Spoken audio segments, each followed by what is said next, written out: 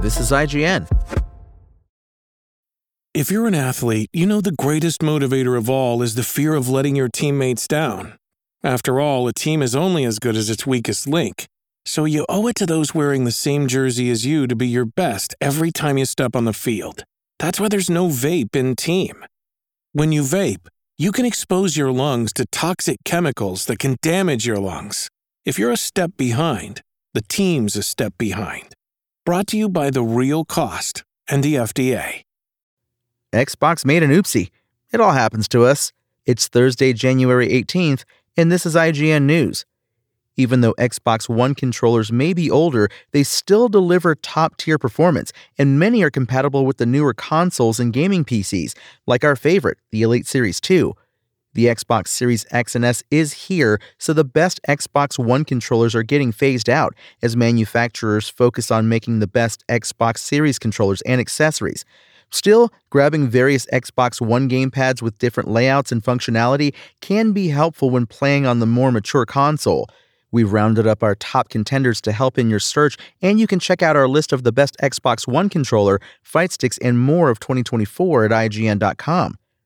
On Tuesday morning, you might have seen an Xbox Wire post announcement that said an open beta for Final Fantasy XIV Online is now available on Xbox Series X and S, if you caught it before it was deleted about an hour later. Xbox has now publicly announced that it made an error in sharing the news.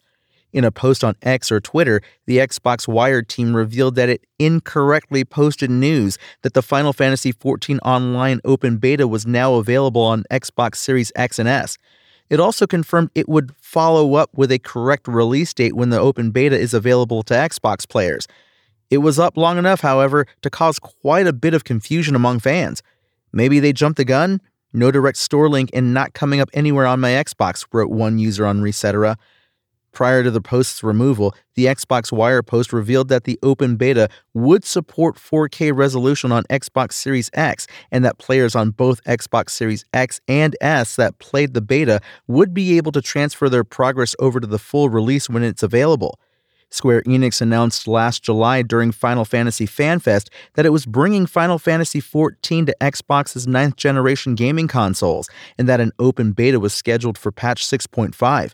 Final Fantasy XIV was originally released in 2013 on PS3 and Windows, with ports to PS4, Mac OS, and PS5 released in 2014, 2015, and 2021 respectively, making the next port the first time it's coming to Xbox consoles. Square Enix has released 4 expansions for Final Fantasy XIV in the years since its release. A 5th one, Dawn Trail, is currently developing with a summer 2024 release window. Thanks for listening to IGN. My name is Tony Jackson, and for the latest console updates, visit us at IGN.com. Spoken Layer.